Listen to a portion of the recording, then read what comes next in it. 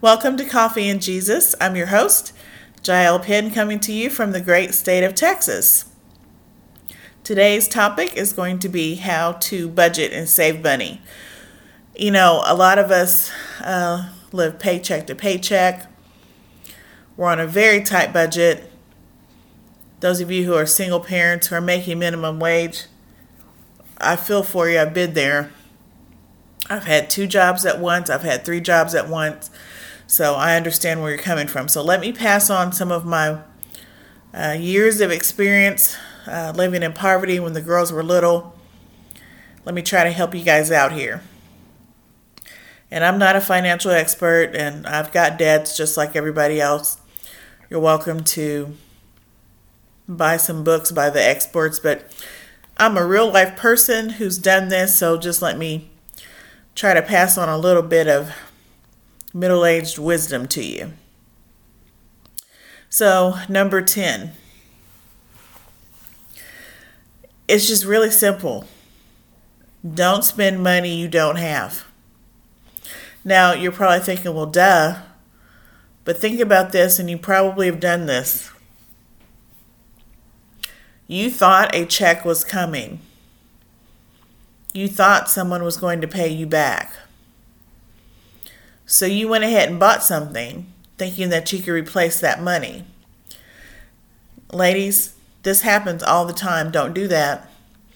Because something will come up and you won't get that money. And then that's part of your budget that you needed for something else. So that's number 10. Number 9. When you go grocery shopping, if you're a meat eater, buy your meat in the largest quantity that you can afford. For example, I would buy the 10 pounds of ground beef, and I would section it off and put it in the freezer. And so that way I knew I had it when I needed it for spaghetti or to make chili or to make hamburgers or whatever. Same thing with chicken.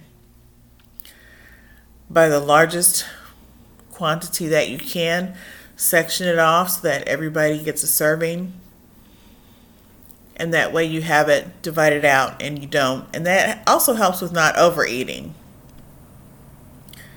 Number 8, buy potatoes and rice in bulk. You should always have these on hand. They're cheap. It's a staple food. I'm going to say the same thing for eggs. Buy the largest quantity of eggs that you can. You're always going to need that. You know, bread spoils quickly, so you can't do that with bread. But I'm telling you the things that will last for a while.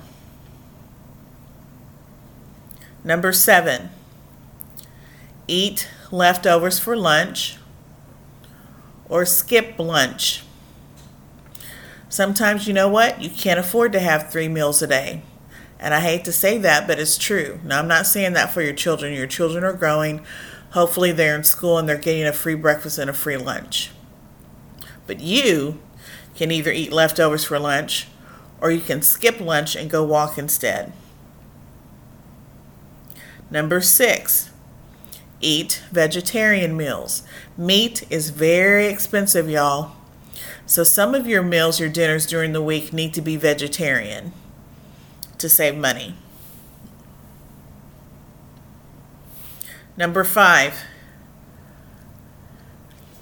if you go out to eat, and everybody likes to go out to eat once in a while, go out to eat for lunch instead of dinner. Number 1, it's cheaper, and number 2, the portion size is going to be appropriate. If you do go out for dinner, order appetizers. Many appetizers are as big as a meal. It's going to be cheaper than the cost of a meal, and that's going to save you money as well. And you know what? If you're in a position where you can't eat out at all, that's okay. I've been there. One day you'll be able to. Number 4, if you go out to eat, order water only. No juices, no coffee, No tea, no sodas. If you have to have flavor, and I used to be like this and now I can just drink plain water, I used to make lemonade out of the water for the girls and me.